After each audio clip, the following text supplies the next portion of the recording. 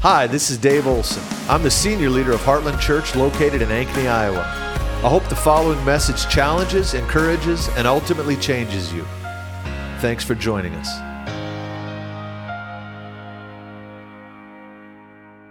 Last week, we began our Christmas series. I love to preach at Christmas time. It just lends itself to revival and to God's kingdom invading earth. That's what Christmas was. And so we look at that as a template. How do we cooperate with God? And how do we attract Him? How do we partake in what God wants to do in the earth? And so that we're going to continue on with that theme today. Now, last week, we were looking at Elizabeth and Zachariah. Zachariah and Elizabeth were the parents of John the Baptist, John the Southern Baptist, really, John the Baptizer. And he was Jesus' cousin. Mary and Elizabeth were related. And we looked at the principle of divine delay and how there are people who are beneficiaries of delay. You ever been in a situation where you feel like you've had God-imposed delay on your life? You have received a promise, but you're not seeing the breakthrough? Man, I'm the only one. I want you guys to lay hands on me after service tonight. Yet, there is one of God's primary strategies. I know you don't want to hear this. One of God's primary strategies is delay. That God will awaken within your heart a desire, and then He will impose a delay to build the pressure of what you're praying for. It's like compound interest.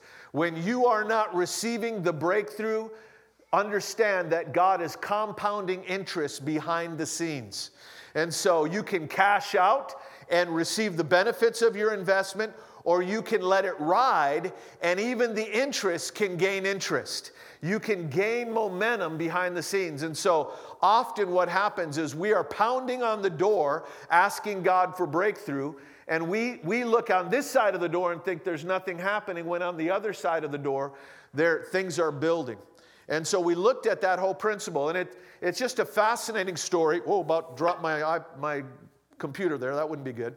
We looked at how Elizabeth and Zachariah prayed for years for a child and never saw a breakthrough. And it was to the point where she was beyond her childbearing years. And then her husband was visited by the angel and said, "Your wife is going to be with child." And so you have this couple who had been investing literally decades of prayers with no breakthrough. And they broke in late so that both their son and Mary could break in early. It's a fascinating thing. It says that John would be filled with the Spirit from his mother's womb. And the passage we're going to look at this morning, when Mary walked into the room, John in his mother's womb leapt. He bounced. Her baby responded to Mary's baby, because they were pregnant simultaneously. Elizabeth was 6 months in front of Mary. One generation came in late so the other generation could come in early.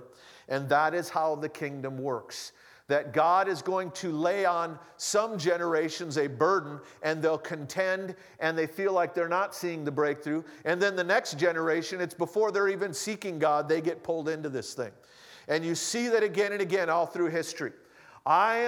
At my age, I am a man who lives between moves. I experienced a move in the mid-90s. We're still seeing the breakthrough of that move, but we're also contending for the next move. And I watched in the mid-90s guys get saved in the middle of revival. They weren't seeking God. They were just saved in the middle of revival. I remember when the Brownsville revival, some of you will remember that. The Brownsville revival broke out. I remember the news media going down there because it had made such an impact. ABC, NBC, CBS, the prime time, news magazines, and they would go down there and they would interview people. And there's drug addicts standing in line. They said, I don't know why, but I felt like I had to get here to this thing. They weren't even saved yet. And they would go to this revival, get radically saved. I know some of those young men today are traveling the nations as evangelists and missionaries.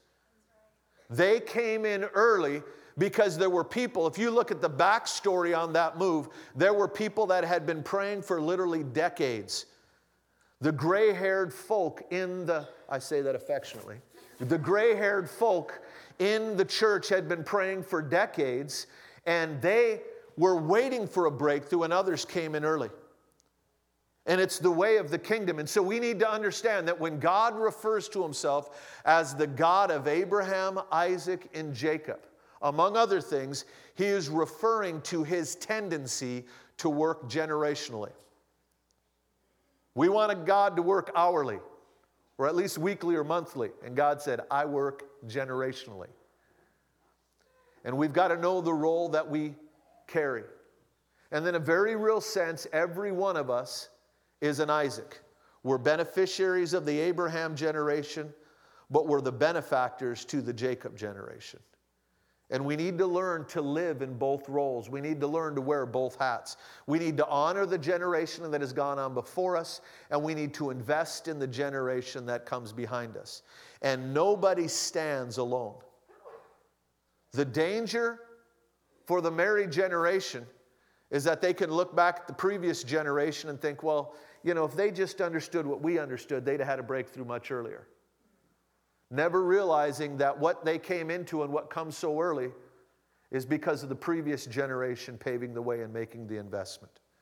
And when we understand that, the ways of God is that God works generationally, and we understand our role, and we understand that one of the primary strategies of heaven is that God will awaken a hunger within you only to impose a delay upon you, so that you can have a greater breakthrough in your future, and sometimes even after you've passed. When we understand that, then rather than cashing out and getting the interest we've accumulated, getting the benefits of our investment, we say, let it ride, and we continue to invest so that there's a compounding of interest. I shared last week, it was several years ago, I was on a Monday morning reading this passage of Elizabeth and Zechariah, and how the Lord promised Elizabeth and Zechariah that their child would be filled with the Spirit from the womb. And I just said, Lord, why don't you do that with all our kids, and we could wrap this thing up by Thursday? You know, seriously, if all of our kids could be baptized, filled with the Spirit from the womb, we could really get some traction here. I didn't expect an answer, but the Lord told me, he said, the reason I was able to do that in his life is because of the years of delay in his parents' life. And the prayers that they invested in trying to conceive were accumulated and visited upon their son, so he was able to break in early. I'd never heard anybody talk about that, but I thought, I think that's the Lord. I believe that.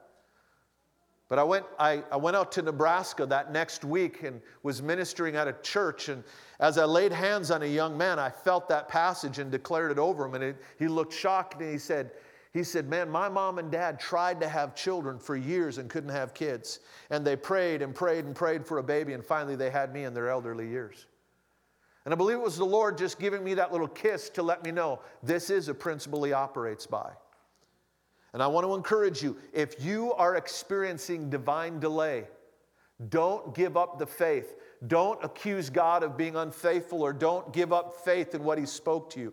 Understand that if God has imposed a delay upon you, it's because he's accumulating something behind the scenes, and you're going to have a greater breakthrough. Hebrews chapter 11 is very clear that there are some who are denied and some that refuse the breakthrough, so that together with the next generation, it says, they can gain a better resurrection. It's an amazing phrase. New and improved resurrection. How do you improve on a resurrection? They gain a better resurrection because there's a partnership between the generations. Now, I mentioned last week, it was about a year and a half ago now, as a staff, we went into a deep dive on evaluating the whole church. We went through a strategic planning time, distilling the prophetic words, the history, all that God has done. Who were the fathers? What were the founding principles? What has God done? Trying to boil down who has God called us to be as a church. We wanted to really drill down deep on this, and the thing that we came up with was the mission statement, and you can look at it on our website. It's on the front page. It begins with this phrase: we are a multi-generational family. That's what we are called to be. We are a multi-generational family, pulling as many people as possible into an encounter with God that in turn launches them into their destiny. That's who we are as a people. And that phrase, a multi-generational family, is crucial because God operates by family. It is not a coincidence that the Christmas story that begins with Zachariah and Elizabeth, this is part of the Christmas story. Zachariah and Elizabeth's visitation by an angel is followed up 6 months later by a young virgin girl named Mary being visited by the same angel. And at the end of the angelic message that she receives, the angel mentions to her. He doesn't say, hey, by the way, 6 months ago I visited your cousin. But he does say, your cousin, who is well along in years, is also carrying a child. For nothing is impossible with God. What he's alluding to is that the elder one broke into a supernatural pregnancy past the time so that you, Mary, could break into a supernatural pregnancy before the time. And what you're carrying is connected. She paved the way for you, so what she carries can pave the way for what you carry. And it says of John, a prophecy of John, that he would be the preparer of the way for the Lord. That is how God works. And he's always working in that way. And we need to understand that every one of us in this room is a Zachariah or an Elizabeth. And every one of us in this room is a Joseph or a Mary. We are all receiving from the previous generation, and we want to honor that. We want to realize that everything that we walk in, the price was paid for, at least in part, by the previous generation. But we also want to understand that our labors are going to affect the next one, because God operates by family. It's an amazing thing that these players, Zachariah and Elizabeth, Mary and Joseph, there was a relationship. They're all related. But more than that, Mary and Joseph were also of the lineage of David. You had Elizabeth and Zachariah, which of the priestly tribe, but Mary and Joseph were of the Davidic line of Judah. And they were of that lineage, and God had found family lines that he could work through. It says the priesthood was given to the Levites because of one of their forefathers, the relationship they had with God. And the throne was given to David because one of their fathers had found favor with God. God works through families. And when God will find a family that he can operate through, he will work for generations in that family. It's an amazing thing. My dad is now 77 years old. He's going to be 78 this year. My mom is going to be 80 next month. And they are now looking at 4 generations of their family. They're watching their grandkids prophesying and ministering to people. And I'm telling you, my dad isn't one of those that carries pictures in his wallet, but he might as well, because he'll tell you stories. He wants to brag on his grandkids. He's now enjoying the labors of his previous years. One of the things that just really brought this whole theme back to me was I came across a prophetic word Bob Hazlett had given my dad 9 years ago. And he looked at me and said, Abraham, Isaac, and Jacob. He said, you're now going to see the 3rd generation, and you're going to see them released into the things of God. That was 9 years ago. The grandkids were pretty young. They're now getting into the place where they're coming into their own, and he's seeing that. But he said to him, the tears that you prayed for the prodigal, one of which was me, the tears that you prayed for the prodigals, you're seeing the fruit of it, but not all of it has been released yet, because there's some to be released on a future generation. God will accumulate your tears, your labors, your prayers, only to visit them on the next generation. So this morning, we're going to look at the married generation. If you would look with me to Luke chapter 1. We're going to go further on in this passage, and let's look in verse 26. Luke chapter 1, verse 26. When we were back in the old building, we had 3 services, and so I'd get to preach a message 3 times. So once I preached it, then I felt like, okay, now I'm really ready to preach it. Unfortunately, right now we only have 1, so I do a lot of review. Sorry. Verse 26, let's read this. In the 6th month of the angel Gabriel was sent from God. Listen what it says here. To a city of Galilee named Nazareth, to a virgin betrothed to a man named Joseph, and of the house of David. And the virgin's name was Mary. So the angel, in the 6th month, so it's 6 months into this pregnancy, and Gabriel, the same angel that had come to Elizabeth and to Zachariah rather, not Elizabeth, to Zachariah to announce the birth of John, now comes to this young girl. But it says he came to a specific place. It was the region of Galilee and a city of Nazareth. And he came to a specific girl, a virgin, betrothed to a man whose name was Joseph, and he was from a specific family line, the family of David. And he was going to introduce to her this encounter that she's going to have with the Spirit of God. I was looking at this week, and it just struck me how the picture is, if you were to make this into a movie, it was like you'd picture Gabriel coming from outer space, coming from heaven, and he comes to planet Earth, to a continent, to a nation, to a region, to a village, to a girl, and a very specific girl with a very specific pedigree. God was narrowing down what he was about to do. And it struck me, it said he came to a city, because your destiny is connected to the place you reside. Matter of fact, angelic ministry, I don't have time to unpack that, but angels are connected to places.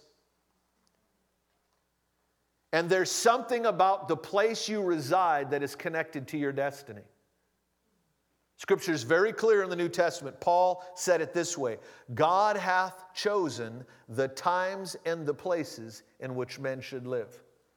God chose your generation and he chose your location. And the reason he assigned them to you is because they are connected to who you are and your destiny. What God has put in you is unique to your generation and your location.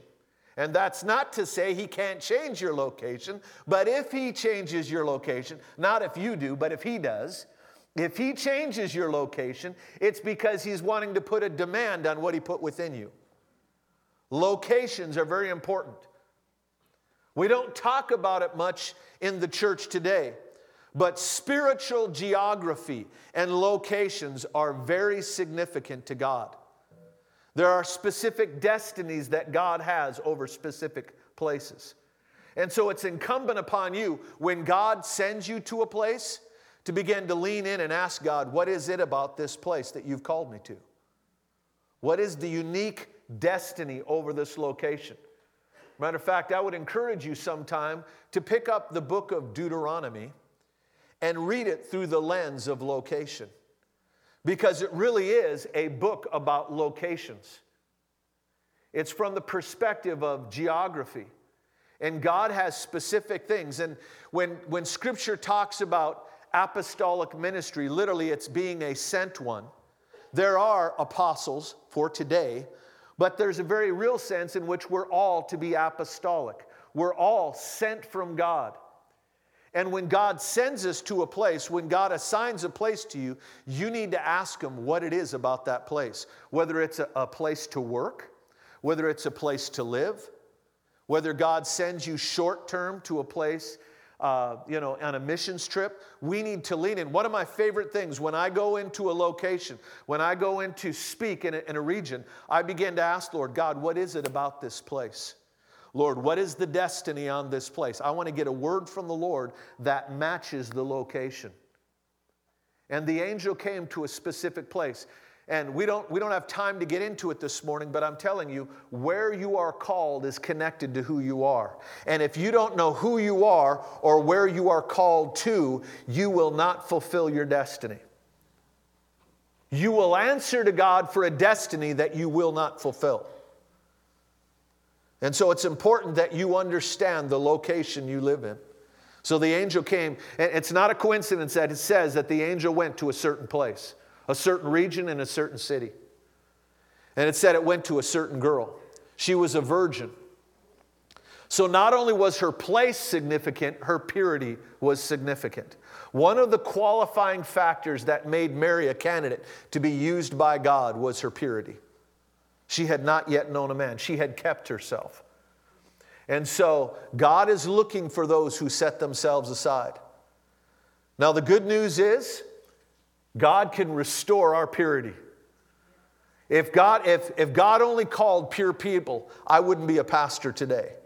Because I was a person who messed my life up, but God restored the purity of my heart.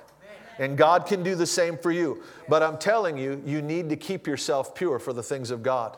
But it's not just that she was a virgin. It says she was a virgin betrothed to a man named Joseph.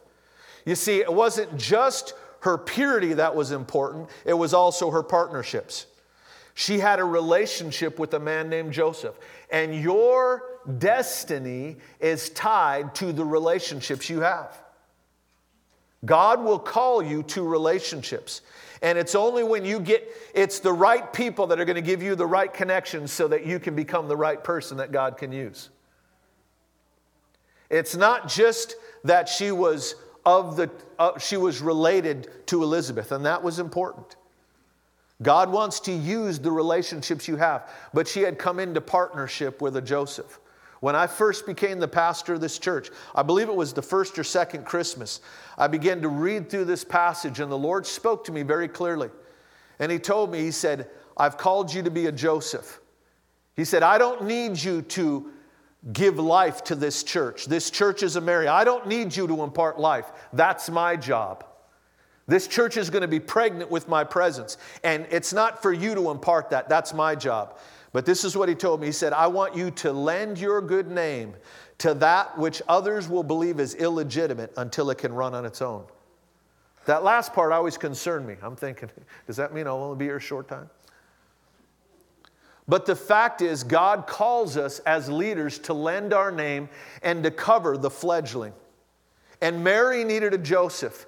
Everybody that carries something in God needs somebody to give them a covering. Everybody needs those relationships, those partnerships in the Spirit. Anytime the Bible mentions a principle, it's there for a reason. It's not insignificant that it says the angel went to a certain place, to a virgin that was betrothed. She kept herself pure, but she needed relationships that were going to get her where she needed to go. And the relationships that God sends your way are connected to your destiny. They're connected to you being who you're called to be. And so the angel tells her, you are going to be with child. And the child that you bear is going to be called the Son of the Most High. And she asks a good question. She said, how can this be? I do not yet know a man. It's always intrigued me that was Mary's answer. Because Mary was betrothed. She was already engaged. I don't know why she didn't just assume that this was going to be a child of natural birth between her and Joseph, but she didn't. Unlike her great-great-great-granddaddy who tried to do it on his own, Abraham, who had an Ishmael, we're still dealing with that. She asks the Lord, how can this be? And the Lord answers her, the angel answers her, says, the power of the Most High will come upon you, it will overshadow you, and so that you will conceive in your womb. And the power of God would come upon her. And then he mentions Elizabeth. He says, let's read it here. He says, and behold, you will conceive in your womb and bear a son, and you shall call his name Jesus. He will be great and will be called the Son of the Most High. And the Lord God will give to him the throne of his father David, and he will reign over the house of Jacob forever. And of its kingdom there shall be no end. When the angel begins to address this unique calling she has, he shows up and he says to her, Mary, you who are highly favored, or the ESV says, oh, greetings, O favored one, the Lord is with you. And it says that she was deeply troubled by this. Why would she be troubled by that? He hasn't even told her. You haven't heard the troubling part yet, girl. Why was she deeply troubled over this? It's because Mary didn't see herself the way that heaven saw her. When she was called highly favored, it didn't gel with her perspective on herself. But the angel came first to redefine her before he could position her to be used. And she was deeply troubled. He says, "O favored one, the Lord is with you." But she was greatly troubled at the saying and tried to discern what sort of greeting this might be. Verse 30, and the angel said to her, "Don't be afraid, Mary, for you have found favor with God." Again, he expresses this. He said, "Listen, Mary, you found favor with God. You are highly favored." What I'm telling you this morning is part of that favor was connected to her location. Part of that favor was connected to her lineage, the family line she was in. She was inheriting favor from the previous generations, be it David, be it Elizabeth. And part of that favor was because of how she postured her heart in general. She walked in purity. And God had positioned her in these relationships with Joseph and others so that she could be a candidate to carry what she was designed to carry. And he says, "You will conceive in your womb and bear a son. You shall call his name Jesus." And Mary said, "How will this be?" In verse 35, the angel answered, "The Holy Spirit will come upon you. The power of the Most High will overshadow you. Therefore, the child born of you will be called holy, the Son of God. And behold, your relative Elizabeth in her old age has also conceived a son. For this is the 6th month with her who was once called barren. For nothing will be impossible with God." It's not insignificant that he mentions Elizabeth on the end of her announcement, because he was highlighting the tie between her pregnancy and Mary's pregnancy. Verse 38, and Mary said, "Behold, I am the servant and the Lord of the Lord. Let it be to me according to your word." And the angel departed from her. Now, tradition tells us that Mary was approximately 14, 15 years old. Matter of fact, Jewish history, with some of the Jewish historians at the time, talk about Mary and this angelic visitation, that she was in the backyard washing her dishes when the angel showed up. She was about her normal, everyday life. She didn't understand what was going on in her life. Whereas Elizabeth had been crying out for years for a child, Mary, it wasn't even on her radar. She wasn't married yet. She was about her own business, never understanding of what God was going to pull her into. She didn't see herself as a candidate. And all of a sudden, the angel announced to her. But Mary was no slacker. She wasn't an unintelligent young woman. She understood the implications of this word. And she understood the stigma that she would carry because of this word. Because she was going to be with child before she was married. Matter of fact, there's a fascinating little picture in Matthew. Luke tells us how the conception happens, but the way Matthew introduces this passage, it says this, and this was the way that Jesus was born, that Christ's birth came about. So whereas Luke talks about the conception, Matthew talks about the birth. Luke tells how this thing began, but Matthew tells about how the baby was delivered. And that's where we see Joseph entered into this thing. And it says specifically in Matthew, this is how the birth of Jesus came about. While she was betrothed, but before they were married. It's a very specific time frame that Matthew reveals to us. God chose a very narrow window of time. It was after they had committed themselves to each other, but before they were able to follow through and make good on this thing. They'd enter into a promise, but they hadn't sealed the covenant. That was the time frame in which God had imparted this life to young Mary. And she would be looked at with great shame because people wouldn't understand. So when Mary says, "So be it unto me as thou hast said," she understood what she was saying. And it wasn't until she said those words that the angel departed. Because the Lord was looking for her surrender in this situation. There was a stigma to bear. We know later on in Jesus' ministry, he was called an illegitimate son. That shadow over the character of this family was still following them way into Jesus' ministry. What others thought was illegitimate was of God. Why would God do that? Why did he choose that little window of time? If he'd have done it beforehand, at least Joseph would have been off the hook. If he'd have done it after, the angel could have showed up to Joseph and grabbed him by the collar and said, listen, you don't have relations with your bride until I say so. And God could have covered this thing, but he didn't do that. It's because there was a stigma that they had to be willing to carry. And the fact is, Paul calls it in the Greek, the scandalon. It's where we get the word scandal. It was really the flip of a trap. It's talking about the foolishness of the cross or the offense of the cross are the words that are used to translate it in 1 Corinthians. Saying that Christianity has a built-in scandal that you cannot get away from. The very thing that made sin attractive, one of the very things, was that it looked alluring to make one wise. And the very thing that you have to embrace to get born again is you have to embrace what Paul referred to as the foolishness of the cross. What looks like foolishness to others is the power of God to save. And she had to be willing to embrace this scandalon, this scandal. Again, it's like the flip on a trap. If you ever set a mouse trap, that little wire that you have to set, that would be the Greek term, the scandalon. It's the thing that will trap you. But it was used of scandal or of foolishness, of things that others aren't going to understand.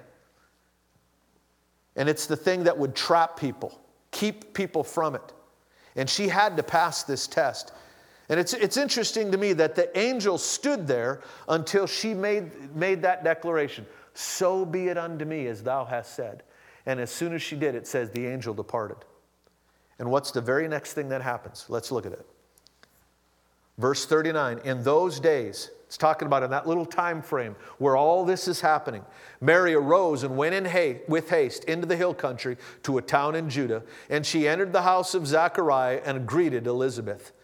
And when Elizabeth heard the greeting of Mary, the baby leapt in her womb, and Elizabeth was filled with the Spirit. And she exclaimed with a loud cry, blessed are you among women, and blessed is the fruit of your womb. And why is this granted to me, that the mother of my Lord should come to me? For behold, when the sound of your greeting came into my ears, the baby in my womb leapt for joy. And blessed is she who believed that there would be a fulfillment of what was spoken to her from the Lord. Elizabeth spoke prophetically over Mary.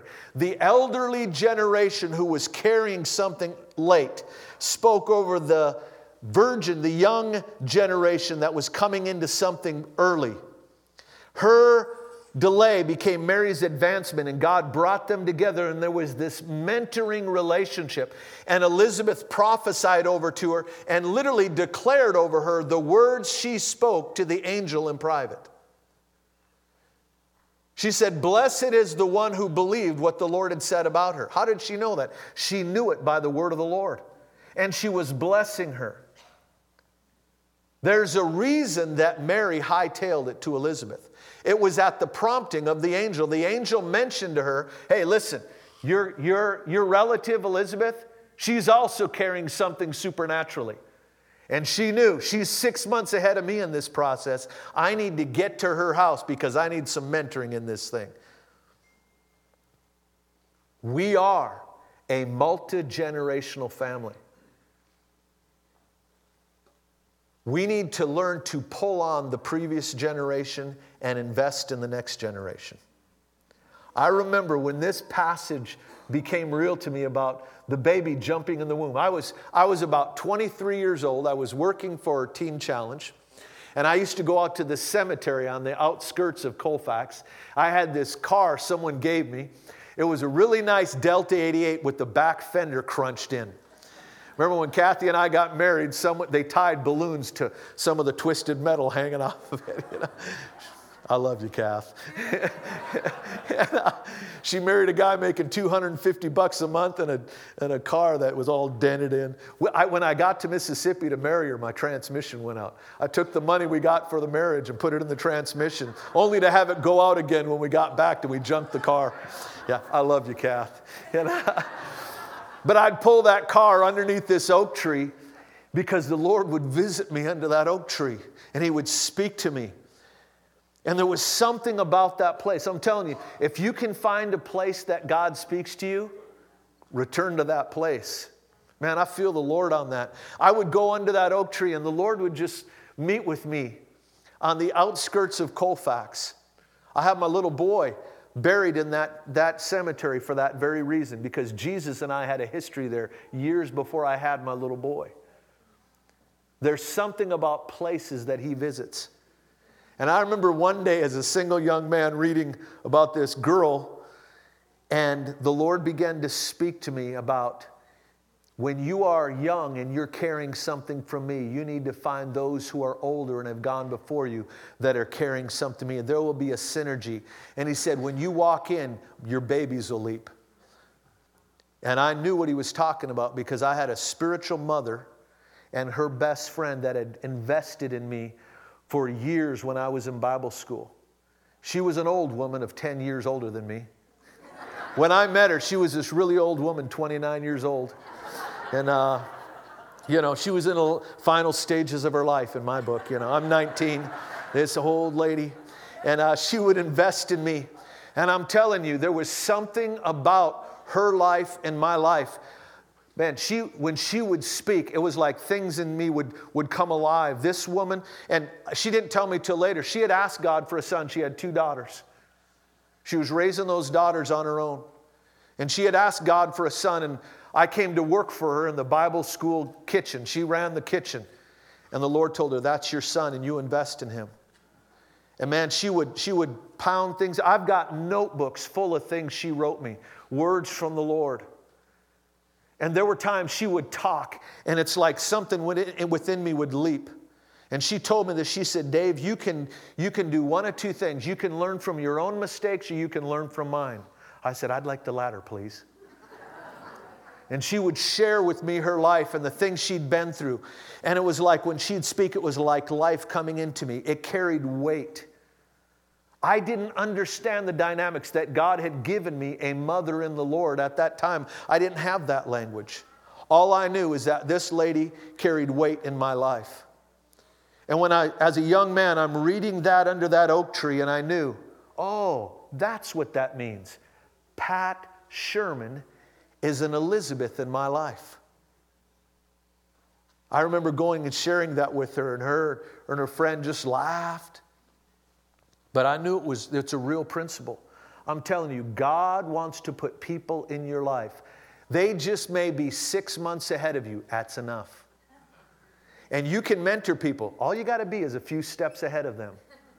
But you need to find your Marys and you need to find your Elizabeths. We are all those who stand between 2 generations. We all need to be having people pouring into us, and we all need to be investing in people. The fact is, many of us are good at one but not the other. There's been teaching on having a Paul, a Barnabas, and a Timothy. It's the same principle. We all need to have people pouring into us. We all need to be those who are pouring into others. And we all need to have people who walk side by side with us. There's these 3 levels of relationships. Some people are really good at being poured into. Some people are really good at working under authority. But they're not very good at investing in the next generation. And sometimes it's because of how they see themselves. Sometimes it's because they don't want to give what they have. They want the next generation to look for it. It's not good. Because your inheritance is in that next generation. Some people are very good at investing in the next generation and pouring into others. Some people are very good at being in a supervisory role, but they can't take orders. It's because there's something wrong there. Some people are really good at having peer relationships, but they're not good at these. Some people are really good at both of these, but they can't have peers. These three levels of relationships are like windows into our souls. And I guarantee you, your character flaws will show up in one of those windows. Lean into that and say, God, which level of relationship am I lacking? We all need all three to be fully developed and to be all that God's called us to be. Do you have people that you can call, that you look to, you realize they're farther down the road than I am? I'm not talking just in isolated areas. There are people who are that answer to me. There are people who are peers that are farther than me in areas. I'm talking about in life in general. We need to have those fathers and mothers in the Lord. Do you have that? Find that. And when you find it, that is such a valuable thing. I'm telling you, it can save you years of agony because you can learn from their problems and not your own. You can learn from their mistakes and not have to replicate them. You can start way ahead of the game and then find people to invest in. Because there are things in you you don't even know yet until someone else puts a demand on it. And you'll find yourself taking notes on yourself. I'm telling it. Man, I never thought of that. That was so good. I'm going to write that down. You know, I'm going to record this. Because you didn't know you knew that until they put a demand upon it. Jude put this, or not Jude. Yeah, Jude says, I want you to share your faith so that you'll know all that you have in Christ. In other words, you don't know what you got until someone puts a demand on it, and you're going to surprise even you. It's going to force you to distill what you already know. Force you to put in words the revelation that you're walking in, but you've never really thought about it. And the final phase of really giving birth to that is being able to give it away, to be able to articulate it. And we got to quit, but you need peers. You need people that you just hang out with. Yes. All right? Yes. Let's stand. Father, we thank you. Just raise your hands.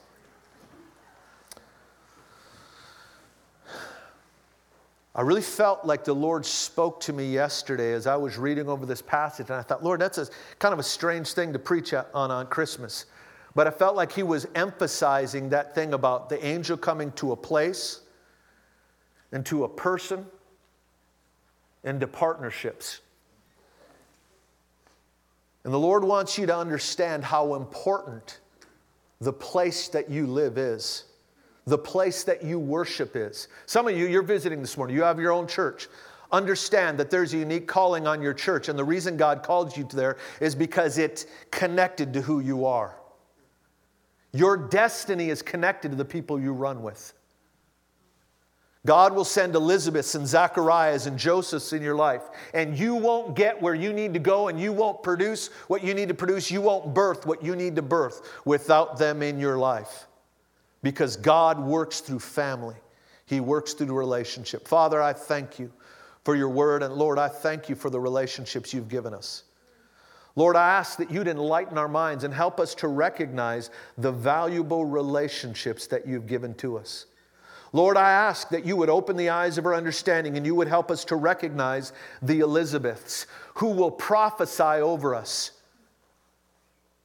Lord, I ask that you would bring those people into our life, that the promises we carry will ignite the promises that they carry. And there's a synergy. Even before we give birth, the life begins to move. Lord, I ask that you would open our eyes to the Marys in our life, those coming behind us that we can prophesy over and we can bless what they carry. And Lord, I ask that you would also open our eyes to those we run with, the Josephs.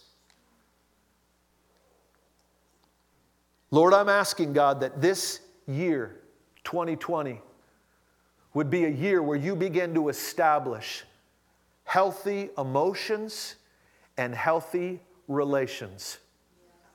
God, we ask that you would strengthen this house, that you would pound in us principles of healthy relationships, that you would establish supernatural family in this house, Lord.